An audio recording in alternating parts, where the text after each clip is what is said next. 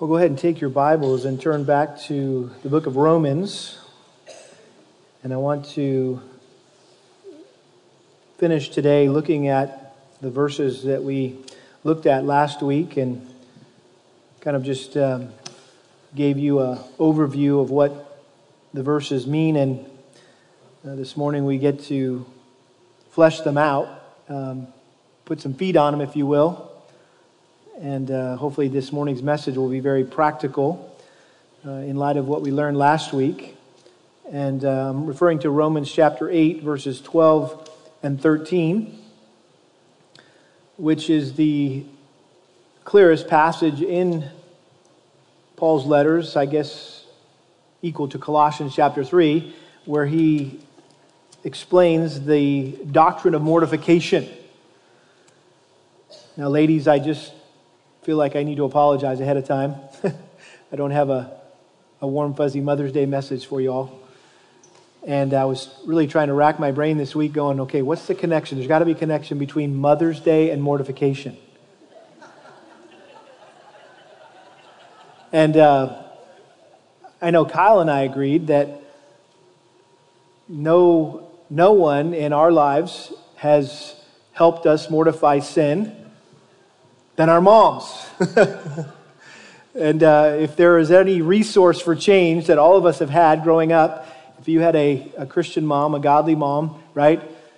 She was a tool in God's hand to help you mortify sin and put sin to death. And I know my mom was that. And so anyway, Kyle and I got a chuckle out of that this week that, yeah, that's the connection right there. Moms are the tool of mortification. It's the Holy Spirit and mom, right? That help you deal with sin in your life.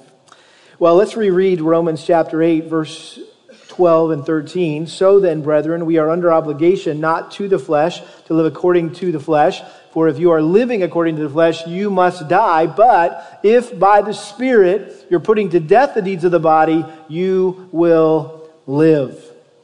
Father, we thank you for this simple but challenging instruction. Simple to understand, very difficult to do. But I pray we wouldn't overcomplicate it this morning, that you would help us to understand that mortification is simply the Spirit taking the commands of your word and applying them to our lives. And what that looks like on our end is just obeying the basic principles of your word. And so would you help us today, Lord, as we all have hard to kill habits in our lives, that you would grant us grace to apply these means of grace to kill them for your glory and for the good of those in our lives, we pray. In Jesus' name, amen. Well, most of you, I'm sure, have heard of the 7 deadly sins. Those of you who are from a Catholic background are probably more familiar with the 7 deadly sins than the rest of us, because the Catholic Church was the one who came up with the 7 deadly sins. And if you are familiar with the Catholic Church, they divide sin into 2 categories. There's what they call venial sins or minor sins, which can be forgiven by keeping the sacraments. And then there are moral sins or major sins, which result in eternal damnation. And in medieval times, Catholic theologians categorized these moral sins, also called capital sins or cardinal sins, into the 7 deadly sins, which are pride, envy, lust, gluttony, anger, greed, and sloth or laziness. Now, that original list was later revised in the 6th century by Pope Gregory I, who also added the 7 virtues that correspond with those 7 or to those 7 deadly sins, specifically humility, kindness, chastity, temperance, patience, liberality, and diligence. Now you say, why are you talking about the 7 deadly sins? There's no list of 7 deadly sins in the Bible. Well, you're right. You can't find an actual list of these specific 7 sins and their corresponding virtues anywhere in the Scriptures, but these sins, these virtues are referenced throughout the Bible. And so, there's not a biblical list per se, or that's not necessarily a biblical list. It lines up with some of the lists of sins and virtues in both the Old and New Testament. For example, Proverbs chapter 6. Proverbs chapter 6, a familiar passage, I'm assuming, to most of you. Proverbs chapter 6, verse 16. There are 6 things which the Lord hates, yes, 7 which are an abomination to him. I don't know if that's where the 7 deadly sins came from or originated from, but it says there's 7 things that God hates. 7 sins: haughty eyes, a lying tongue, hands that shed innocent blood, a heart that devises wicked plans, feet that run rapidly to evil, a false witness who utters lies, and one who spreads strife among brothers. And so that is God's list of the 7 deadly sins, if you will. But then also in the New Testament, Galatians chapter 5, here is just one of a number of lists that Paul gives of sins followed by virtues. In Galatians chapter 5:19, now the deeds of the flesh are evident, which are immorality, impurity, sensuality, idolatry, sorcery, enmity, strife, jealousy, outbursts of anger, disputes, dissensions, factions, envying, drunkenness, carousing, and things like these, of which I forewarn you, just as I have forewarned you, that those who practice such things will not inherit the kingdom of God. Again, there is that whole concept of okay, if I commit one of those sins, I'm going to end up in hell.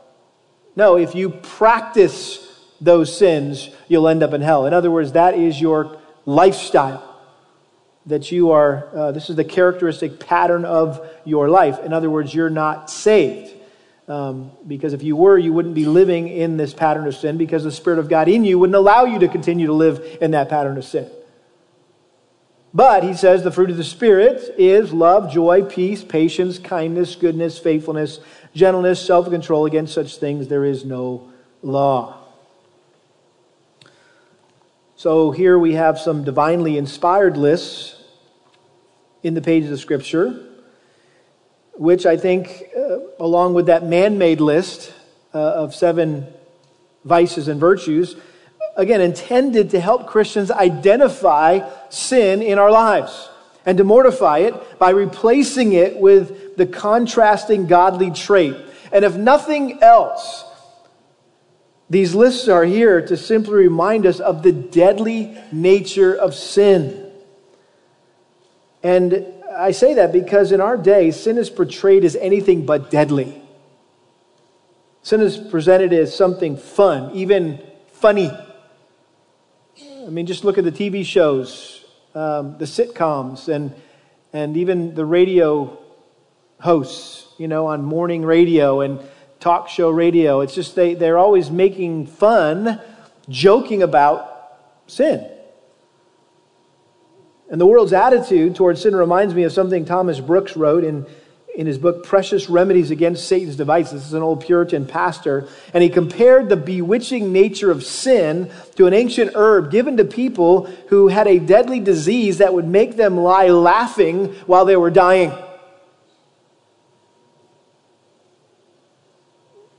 The concept of sin itself, let alone its deadliness, has virtually vanished from today's culture. Sin is rationalized, it's redefined so it doesn't seem or sound so bad. Rarely do you hear the word adultery used by the world. It's, they had an affair. Or stealing is fraud. Again, softening words. Sinful decisions are talked about in terms of mistakes or poor choices. Sinful lifestyles are labeled as diseases or syndromes or disorders. And sin is not only disappearing in our culture, it's being softened in our churches, just to make people feel more comfortable. You may have heard this, but the pastor of the largest church in America purposely does not mention sin in either his sermons or his books because, in his opinion, it isn't helpful, and he just wants to encourage people. And so you'll never hear the word sin come out of his mouth, which is a far cry from the pastors of old who wrote books like The Mischief of Sin, or The Sinfulness of Sin, or The Exceeding Sinfulness of Sin, or The Mortification of Sin. Again, all Puritan pastors here, Puritan titles, and in the spirit of the Puritans, we want to take a serious look at the deadly nature of sin, and specifically the sins that beset us all, and then work towards putting these sins to death in our life. And that's what Paul was explaining here in Romans chapter 8, verses 12 and 13. He was explaining our duty or responsibility or obligation, is the word he used here, in regards to indwelling sin. Namely, to kill it with the help of the indwelling Holy Spirit.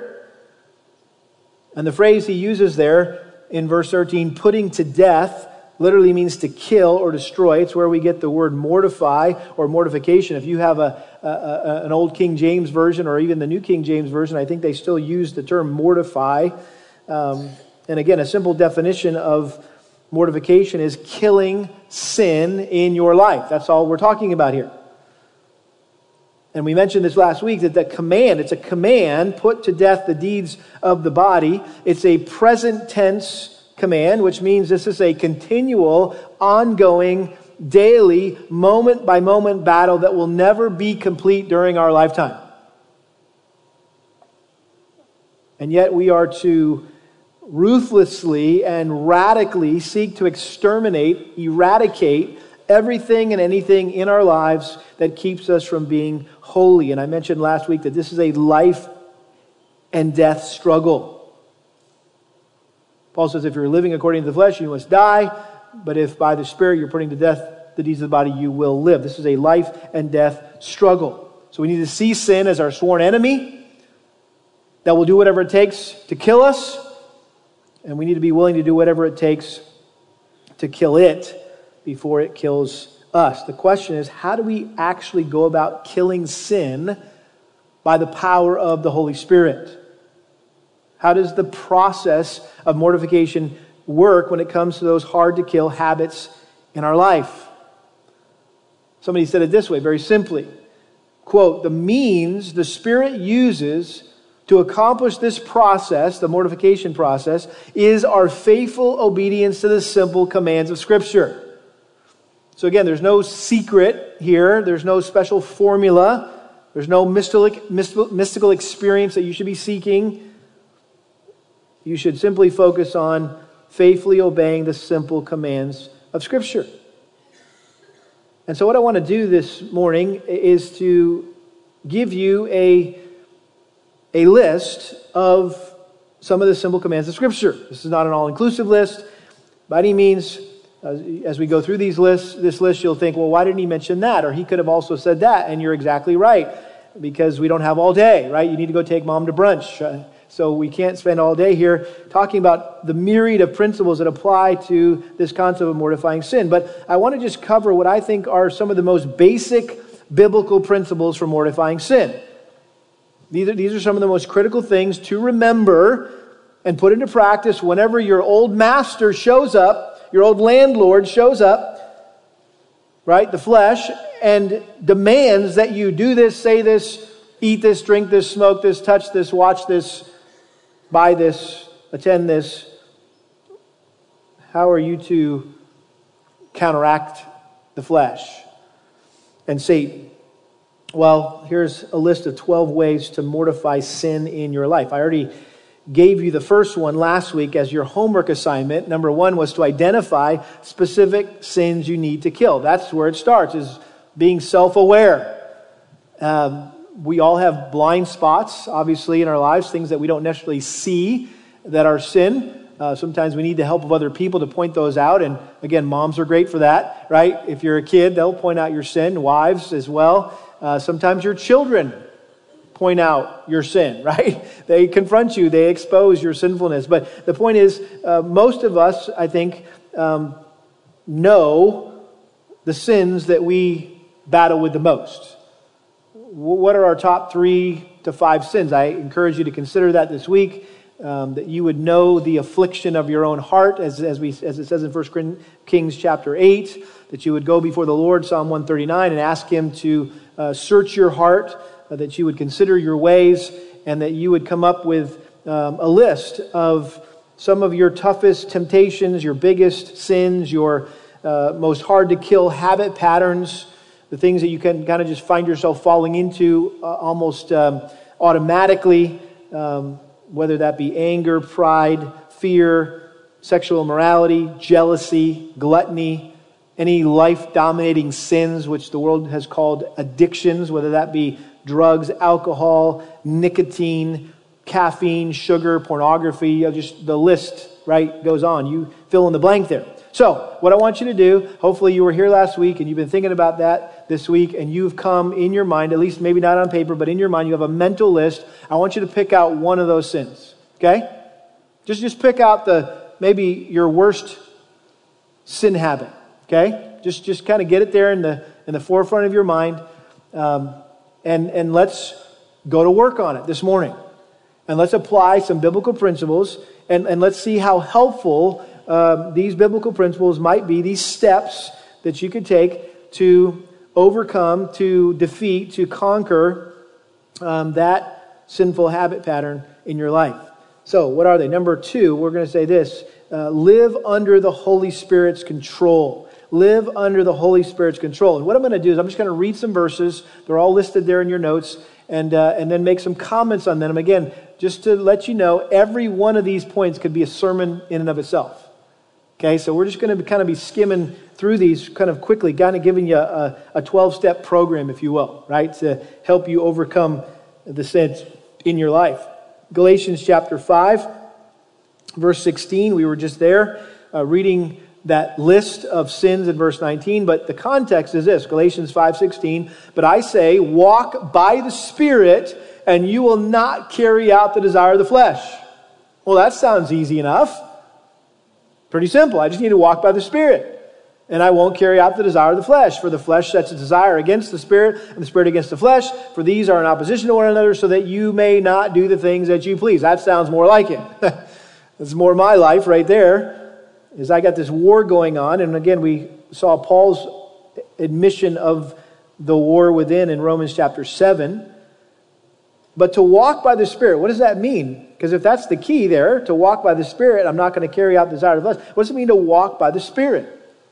It simply means that you live your life directed by, or submitted to, or yielded to, or controlled by the Holy Spirit. And the next letter that Paul wrote, Ephesians chapter 5, verse 18, a verse that we're all familiar with, he says, do not get drunk with wine, for that is dissipation, but be what? Filled with the Holy Spirit. It's a great analogy. He, for some reason, compared what it's like to be drunk with being filled with the Holy Spirit. When a person is drunk, essentially they are under the control or under the influence of a foreign substance, of alcohol. And in the same way, when you're filled with the Holy Spirit, you are under the control, you're under the influence of the Holy Spirit. So you say, well, how do I get drunk with the Holy Spirit? Now, again, you can listen to some preachers on TV, and getting drunk with the Holy Spirit looks really crazy and goofy. And all this charismatic craziness. And that's not what it means to get drunk with the Holy Spirit, to be controlled, to be influenced by the Holy Spirit.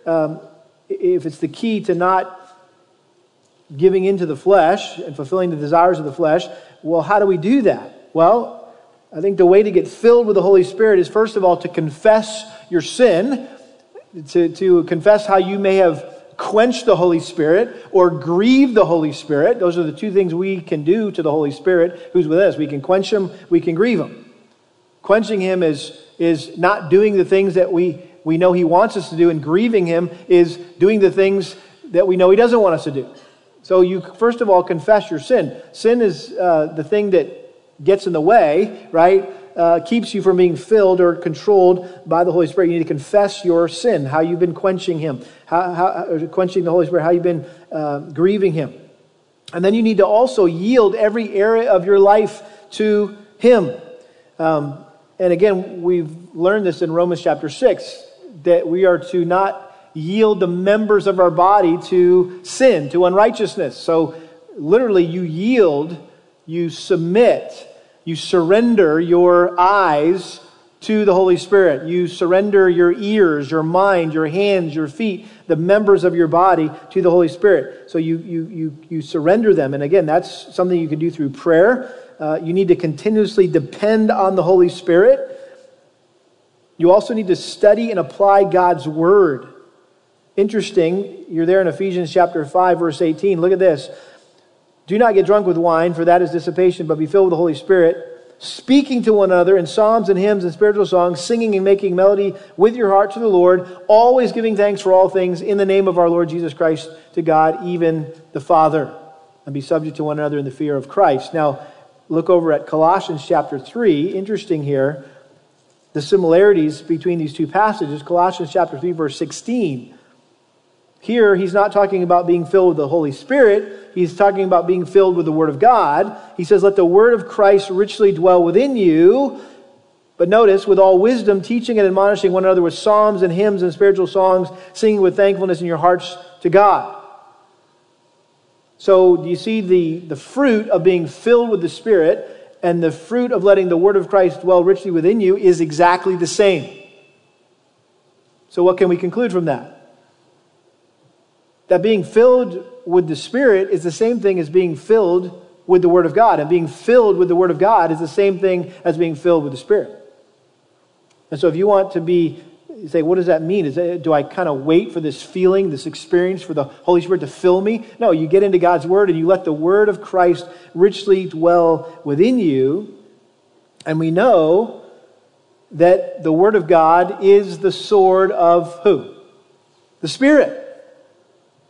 And so again, to take this being filled with the Holy Spirit out of the ethereal and into the practical, I think there's a connection there purposely made between Ephesians 5 and Colossians 3 that studying and applying and meditating on God's Word is critical to being filled with the Spirit. And the point is, when you live under the Word's control, the control of the Word, you're essentially living under the Spirit's control.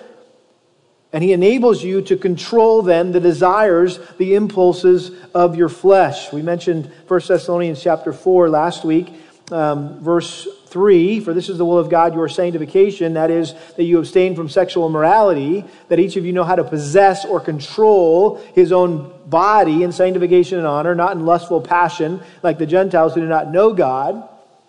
And then he says in verse 7, for God has not called us for the purpose of impurity, but in sanctification. So he who rejects us is not rejecting man, but the God who gives His Holy Spirit to you. The whole point is, God gave us the Holy Spirit to help us be what? Holy. And so we need to live under the Holy Spirit's control. Again, when we taught through Ephesians years ago, I think I took 2 weeks to talk about what does it mean to not be drunk with wine, but be filled with the Holy Spirit. So there's a lot of truth there that I want to encourage you to study on your own and unpack.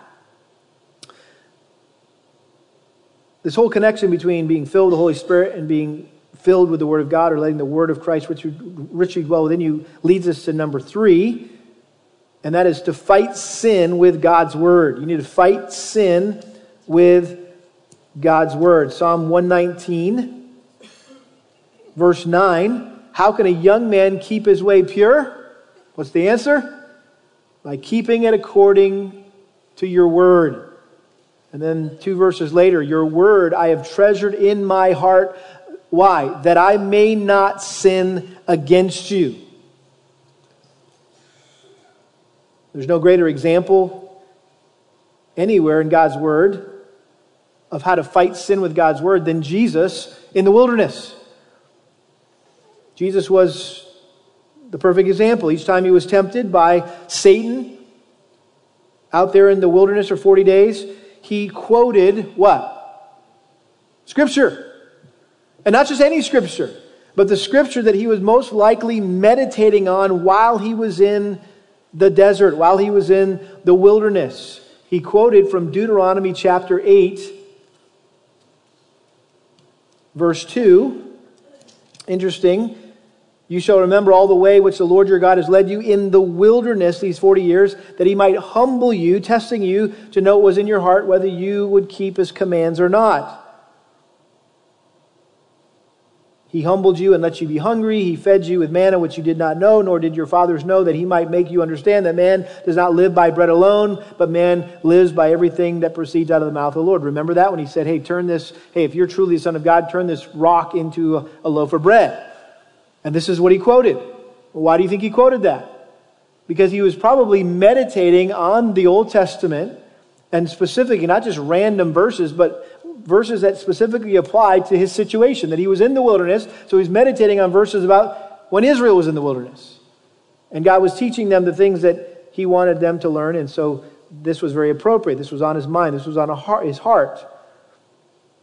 And so, again, the lesson here is that we need to pack our mind full of Scripture and learn how to use it strategically to defend against temptation and attack sin like a skillful swordsman. And those of you that were here at our first ManCon a month ago will remember, you'll never forget, our speaker Phil Mosier pulling out those swords, right? And having that sword fight with Michael Seehusen while he was quoting Scripture. And it was just a powerful illustration of the importance of having something to go for when you're being tempted and you go for a sword and you got nothing because you haven't memorized any Scripture. You don't have any verses to fight off this attack of Satan. And again, we said that the Word of God is the Spirit's sword. The Word is the sword of the Spirit. And so we need to study and memorize and meditate on verses that deal with specific sins that we struggle with. So that hard to kill habit that you're thinking about, that you're applying you're going to try to apply all these things to. Hey, you got a concordance in the back of your Bible? Say it's pride. Look up pride and look up some verses on pride. Or if you don't know how to use your concordance, you know how to use Google search, right? Go on Google and look up verses on anxiety. And see some verses that specifically deal with those sin issues, and then begin to meditate on those verses, think about those verses, unpack those verses, memorize those verses, and really attack and confront the lies that the devil tells you when he's tempting you to sin with the truth that God has told you in His Word. That's really what it comes down to. Who are you going to believe? Are you going to believe Satan's lies, or are you going to believe God's truths? That was the Garden of Eden. When Eve saw the fruit that was good to eat, what did Satan say? Did God really say this? That you would surely die? No, he told you not to eat that because he knew when you ate that you would be like him. Well, she had a choice to make. Am I going to believe that Satan says, if I eat this, I'm going to be like God, and God said, if I eat this, I'm going to die? Simple choice. Who are you going to believe? And Satan has some really good lies that he tries to feed us, right? But God also has some far better promises that we need to know so that we can use them to confront the lies of Satan.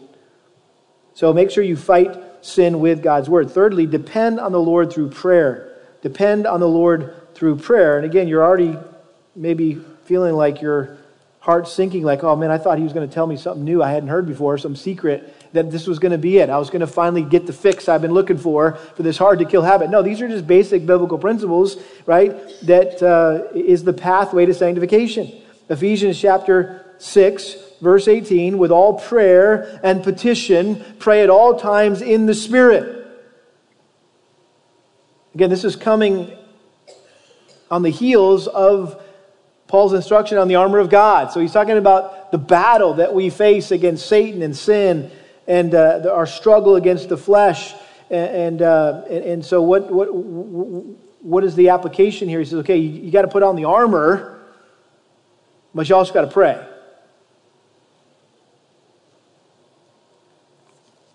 Jesus said in Matthew 6:13, in the Lord's Prayer there, do not lead us into temptation, but deliver us from evil.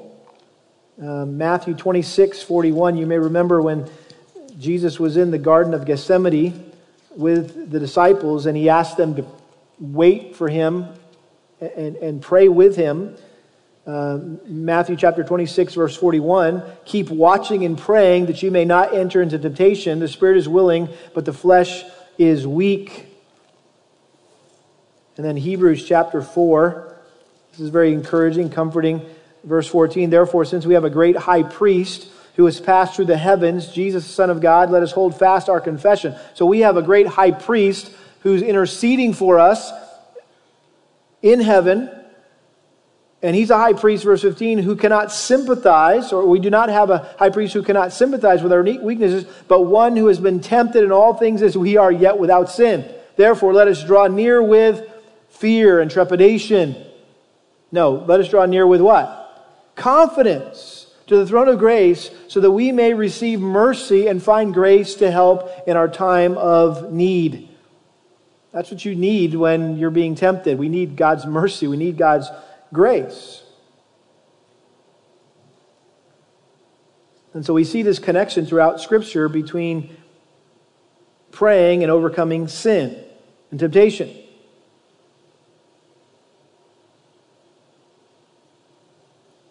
And in light of Christ's temptation, we're invited to go to Him for help when we're tempted, so He can intercede for us on our behalf. And so we need to go before the throne of grace confidently and frequently and pray things like, God, thank you for freeing me from sin's power. Thank you that you're my new master and I am under no obligation to my old master. God, I confess my sin and ask you to forgive me. Help me to never do that again. Cause me to hate sin as much as you hate sin. These are some of the prayers, right? Depending on the Lord through prayer before temptation and even after the temptation, if we've given into the temptation. We need to pray. And so depend on the Lord through prayer. Number 5, hate and fear sin. Hate and fear sin. You want to mortify sin, you need to hate it and you need to fear it. You're all familiar with the story of Joseph and Potiphar's wife, the original desperate housewife that was pursuing Joseph, wanted him to sleep with her. And what did he say? How could I do this great, what? Evil in the sight of God. He saw sin for what it was. Acts chapter 5, verse 11, if you remember there, Ananias and Sapphira had participated in some offering that was being taken, and they had sold some property and brought what they said was all of the proceeds when they really had kept back some for themselves. And so they had lied. And what happened? Well, they dropped dead in church. And the deacons had to run in and haul them out. Well, what does it say? Acts chapter 5, verse 11. And great fear came over the whole church and over all who heard of these things, right? Like, hey, if you lie, you die. I'm not going to do that. I'm scared to lie because I see what happens. 1 Timothy chapter 5, verse 20. Here Paul is talking about how to honor elders, but also how to confront an elder. Do not receive an accusation against an elder except on the basis of 2 or 3 witnesses. Verse 20, those who continue in sin rebuke in the presence of all, so that the rest also will be fearful of sinning. And if you've been here on any occasion, thankfully they've been few and far between, when we've had to actually publicly announce someone's sin in a church discipline fashion during a communion service, there's a holy hush that comes over the congregation, doesn't it? And it just reminds us of the deadly nature of sin and how deceitful and deceptive sin can be. And so we need to see sin for what it really is, that it's evil rebellion against God, that grieves his heart, that despises his authority, that substitutes or replaces him with someone or something else in an attempt to find peace and satisfaction. Jeremiah chapter 2, verses 12 and 13, God said through the prophet that my people have committed 2 evils. And these two evils are appalling. He said they, first of all, forsook me, the fountain of living water, and they went and dug out other wells and broken cisterns, right? Trying to find something else to satisfy them. In other words, idolatry. And so when you think about how you dishonor the Lord, when we dishonor the Lord, we're basically saying, you're not satisfying enough. I'm going to go try to find satisfaction or refuge in something or someone else. That's essentially what we're doing when we sin. John Piper said it this way in his book, Future Grace: sin is what we do when we're not satisfied with God. That's a great quote, right? Sin is what we do when we're not satisfied with God. And so we need to hate that I honestly am saying to God, you're not satisfying enough. You're not a good enough refuge for me. I don't get enough pleasure and joy and happiness from my relationship with you. I've got to go somewhere else to get it. We should hate that we would do that to our great God and King. We should also fear sin's deceptiveness as well as its devastating consequences. But I think we also just need to be reminded here that we should hate sin not just because of the consequences, which is typically what we hate about sin, is its consequences. Oh, now I've got to deal with this, or now I've got to do this, or experience this. No, we should hate sin simply because of what it is. Thomas Brooks, who wrote that book, Precious Remedies for Satan's Devices, said this: if there was no God to punish him, no devil to torment him, no hell to burn him, no man to see him, yet he would not sin for the ugliness and filthiness of sin. Wow. Number 6, don't feed the flesh.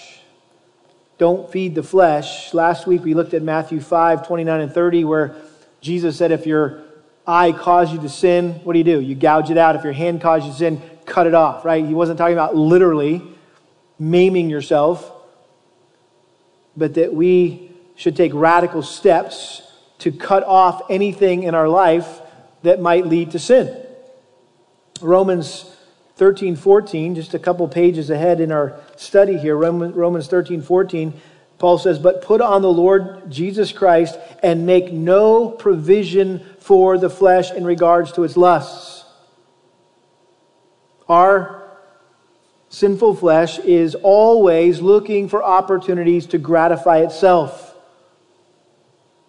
And so we can't provide it with opportunities to feed itself. And we've all heard the illustration of that little pet sin, right? That we kind of keep hidden away in our closet.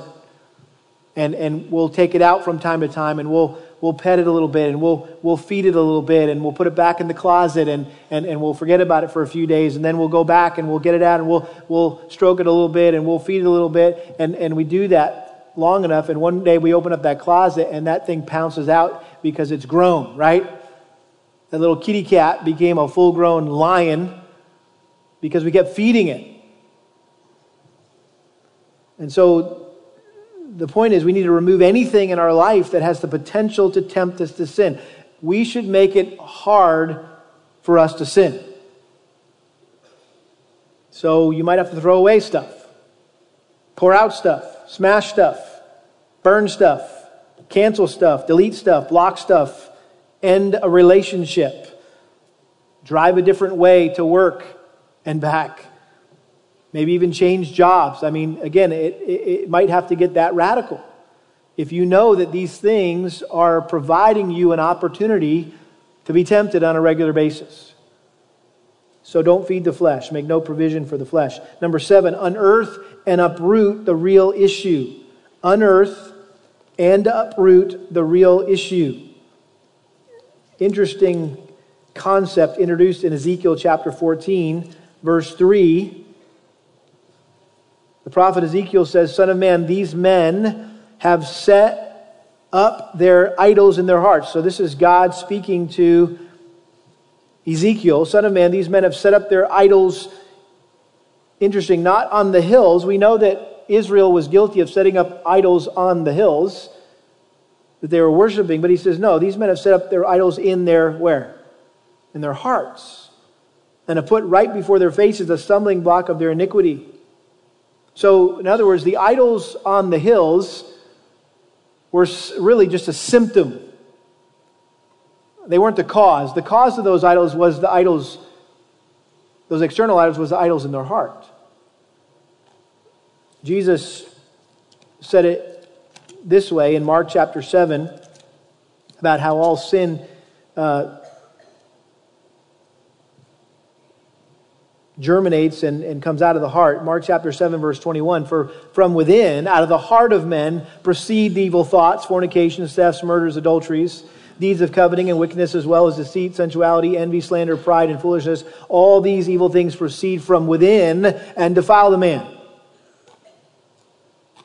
And then James, in James chapter 4 verse 1, he says, what is the source of quarrels and conflicts among you? Is not the source your pleasures that wage war in your members? In other words, all this arguing and all this fighting, that's a symptom of idolatrous desires in your heart. And John defines these idols, if you will, these desires in 1 John chapter 2, verses 15 and 16. Do not love the world nor the things in the world. For if anyone loves the world, the love of the Father is not in him. For all that is in the world, the lust of the flesh, the lust of the eyes, and the boastful pride of life is not from the Father, but is from the world. So he takes all of the sinful idols that are available, if you will, in the world, and boils them down, categorizes, and puts them into three categories. There's lust of the flesh. In other words, that's the stuff that makes us feel good. There's that desire to feel good. The lust of the eyes, the things we see that we want, the coveting and the greed. And then there's the pride of life. Of course, all the pride and selfishness that comes from wanting to be, somebody or whatnot. What's the point here? We need to discern what idols we are worshiping or desiring or seeking pleasure or refuge in other than Christ. We all do it. I mean, the simple act of coming home from work depressed, or getting off the phone and having a discouraging conversation, and immediately you go over to the pantry and you start looking for something to eat. Why? Well, you're looking for you want to feel good. That made you feel bad when you came home. That conversation made you feel bad. You want to feel good. And so I'm going to eat something that will make me feel good. Or you're looking for some refuge, right, in other than Christ. So the scripture teaches us that sinful behavior is produced by a sinful heart. All of our sinful words, all of our sinful actions, attitudes are the result of something sinful going on in our hearts. And one of the reasons why some of us never change is we only deal with the surface issue. And we need to learn to address the root issue. In other words, forget about the apples on the tree and why they're rotten. Get down to the root. What's down underneath the surface there? Again, don't just deal with the symptoms, deal with the causes. It's like weeding a garden. I think Christina Hinojosa said it so well a couple weeks ago that sometimes we're just so busy, especially busy moms, right? You don't have time to really get to the root of some of these things, and you see a sin, a symptomatic issue in your life, and you just kind of go and it's a weed, and you just kind of break it off at the surface, so you don't see it there for a little while. But what's going to happen? Because you didn't dig out the root, it's going to just grow back. Another day, another season, it's going to come back, and you're going to have to keep dealing with it. So, for example, guys, or maybe moms. Let's pick on moms. It's Mom's Day, okay? Or should I pick on the guys? Maybe pick on the guys, okay. Hey, if you're an angry dad, your kids irritate you, they frustrate you, you find yourself disciplining them in anger, and then you get convicted and guilty. You're like, oh man, I did it again. I yelled at the kids, and I'm so sorry, guys. Would you forgive me? And you go back and you make it right with the Lord and them. But then the next night you're doing the same thing, and just like this pattern in your life. You're like, what is the deal? Can't seem to break this habit. Well, have you asked yourself the question, why are you getting angry? What do you want? What do you expect?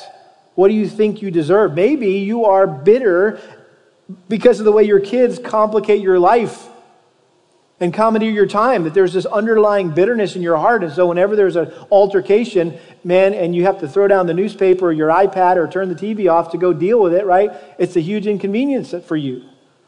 So those are, think about what's motivating that anger. That's an example.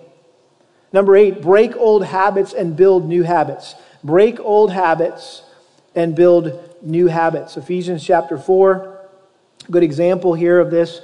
Verse 22, in reference to your former manner of life, lay aside the old self, which is being corrupted in accordance with the lust of deceit, and that you be renewed in the spirit of your mind, and put on the new self, which in the likeness of God has been created in righteousness and holiness of the truth. So the illustration of sanctification here, Paul uses, is taking off an old, dirty, soiled outfit and putting on a new outfit, clean, fresh, in its place. And really, you can boil down the sanctification process to breaking old sinful habits and making new godly habits. And habits are a good thing. Habits are a gift from the Lord. We need to use them to our advantage. The reason why we're so good at certain things is because we've done it so many times. It's become a habit. Good habits and bad habits alike. So if you trained yourself to sin, you can train yourself not to sin. You're not an old dog, right? Old dogs can't learn new tricks, or you can't teach old dogs new tricks. Well, thankfully, you're not a dog. You're a soul, right? With the Spirit of God in you. And so if you trained yourself to sin, you can train yourself not to sin with the help of the Holy Spirit. And again, how did you get good at that particular sin? You did it over and over and over again. How are you going to get good at not doing it? By saying no over and over and over again. It just takes practice. And that passage gives some examples that instead of being a liar, you need to be a truth teller. Instead of being angry, you need to resolve conflict. Instead of being a thief, you need to be a giver. Instead of tearing everybody down with your words, you need to learn to build them up. Instead of being bitter, that bitterness needs to be replaced with forgiveness. So it's a good examples there of what it looks like to break old habits and build new habits. Number 9, change your thinking. Change your thinking. Really, the battle against sin is won or lost where? Right here, in our minds. Romans 12:2. Do not be conformed to this world, but be transformed by the renewing of your mind, so that you may prove what the will of God is, that which is good, acceptable, and perfect. 2 Corinthians 10:5 says that we're supposed to take every thought captive and make it obedient to Christ. Philippians 4:8, whatever is true, whatever is right, whatever is pure, lovely, praiseworthy, let your mind what? Dwell on these things. Colossians 3:2, set your mind on things above. So if you want to change your behavior, it starts with changing your mind, changing your thinking. Right thinking leads to right living. And again, Philippians 4 is a good example. Be anxious for nothing. Say you have a tendency to get anxious. And you continue to sin because you get worried all the time. You're all constantly worrying about everything. Well, what does it say? You need to take control of those worrisome thoughts. Turn them into prayers, right? Be anxious for nothing, but with thanksgiving, let your requests be made known to God. So you turn those worrisome thoughts into prayers to God. And then when you leave the presence of God, you leave it there with Him and let your mind dwell on what is right and true and pure instead of taking it with you and continuing to worry about it, right? So there's just helpful truth there about changing the way you think about sin. Number 10, stay broken and humble. Stay broken and humble. Psalm 51:17. This was David's prayer of confession, that he knew that God didn't want sacrifice, but he said the sacrifices of God are a broken spirit and a broken and contrite heart. O God, you will not despise. 1 Corinthians 10:12 says, if any man thinks he stand, take heed lest he fall. Galatians 6:1, if you see a brother overtaken in a fall, you are spirit to restore such a one in the spirit of gentleness, watching yourself, lest you too be tempted. James 4:6, God is opposed to the proud, but he gives grace to the humble. All those verses are just a reminder of how sinful we are. And that there is no sin that we're not capable of committing. Don't ever, ever think when you hear about somebody else's sin, how could they have done that? I don't understand. How could they have done that? I would never do that. Watch your mouth. That's not being humble and contrite and broken. Watching yourself, lest you too be tempted. You need to be like the Puritan who likened himself to a powder keg, and so he wouldn't get around any sparks because he just knew my flesh is a powder keg. And so we need to know ourselves and what we can and cannot handle and avoid those people and those places that cause us to sin. Stay broken, stay humble. Don't ever think you've got this. 11, make yourself accountable. Make yourself accountable. Ecclesiastes chapter 4, verse 9. Love this passage. Be easily skimmed over as you're going through the Old Testament. Ecclesiastes chapter 4, verse 9. Two are better than one because they have a good return for their labor. For if either of them falls, the one will lift up his companion. But woe to the one who falls when there's not another to lift him up. Woe is you if you don't have a close friend, discipler, mentor who can be there when you fall to lift you up. Hebrews chapter 10 verse 24 says that we should not forsake the assembling of ourselves together as the manner of some is, but to continue to meet together. And the context here is the need for encouragement. Let us consider how to stimulate one another to love and good deeds. Again, Paul, or I always say Paul, but the writer of Hebrews said it this way: take care, brethren, that there not be in any one of you an evil, unbelieving heart that falls away from the living God, but encourage one another day after day, as long as it's still called a day, so that none of you will be hardened by the deceitfulness of sin. So we need to encourage one another. We need to be made accountable to one another. God never intended us to live the Christian life in isolation. We need the help of others to mortify sin. It's all part of the one another's, to confess sin to one another, to bear one another's burdens, to encourage one another, to admonish one another, to pray for one another.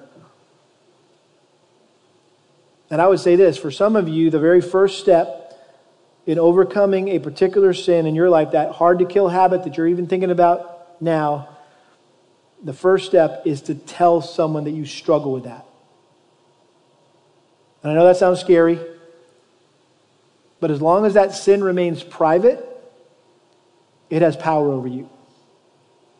But as soon as you admit it to someone else, and you not just confess it to God, you've been confessing it to God for years, right?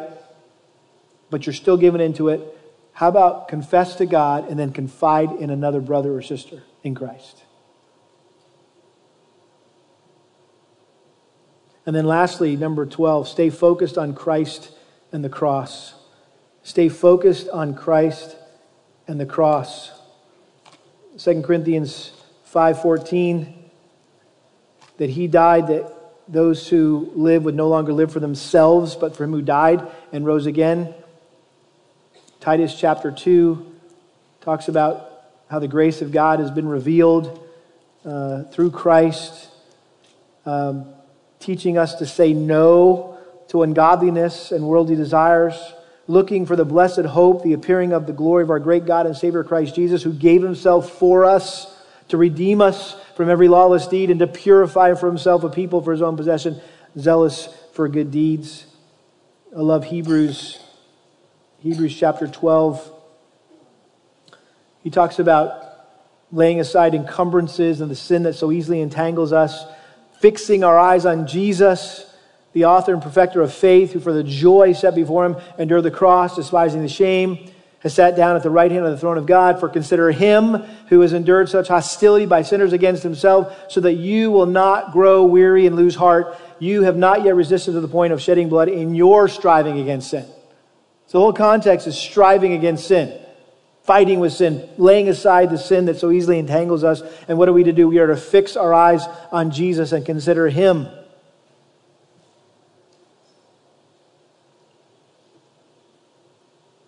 And considering how our sin killed Jesus. When I survey the wondrous cross on which the Prince of Glory died, my richest gain I count but loss, and pour contempt on all my pride. In other words, when we look at the cross and what Christ had to endure for my sin, for this sin that I'm thinking about committing right now, right? It has a power to conquer sin. And not just looking back at the cross, but looking ahead at the return of Christ. The day will be made like him. And 1 John 3 says that those who have that hope purify themselves even now. And the point is, as long as we are on this earth, we will be assaulted by sin and temptation. And until we get to heaven, we must wander through a world full of traps and snares. And Satan is going to just keep thumping on us, spreading snares to entangle us. And so we should always be crying, "Come, Lord Jesus. I can't wait for you to come back so I don't have to keep sinning."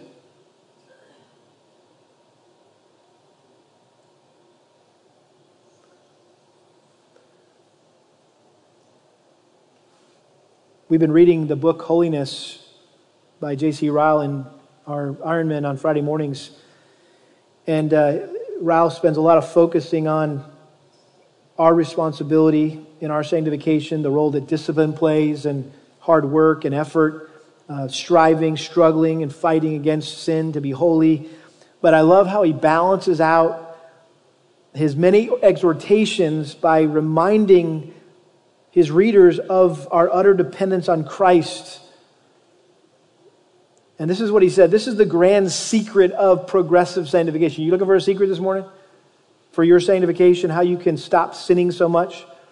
Sinning less and less, that's sanctification. He says this is a secret. Ever looking unto Jesus.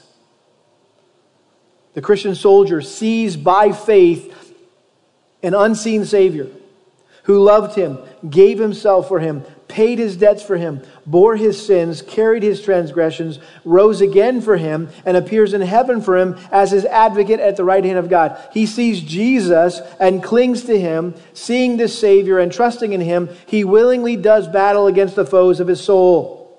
He sees his own many sins, his weak heart, a tempting world, a busy devil. And if he looked only at them, he might well despair. But he sees also a mighty Savior, an interceding Savior, a sympathizing Savior, his blood, his righteousness, his everlasting priesthood. And he believes that all this is his own. He sees Jesus and casts his whole weight on him. Seeing him, he cheerfully fights on with a full confidence that he will prove more than a conqueror through him that loved him. And so, beloved, that's the most important thing. If you don't get anything out of this morning's message, that's it. Stay focused on Jesus and the cross.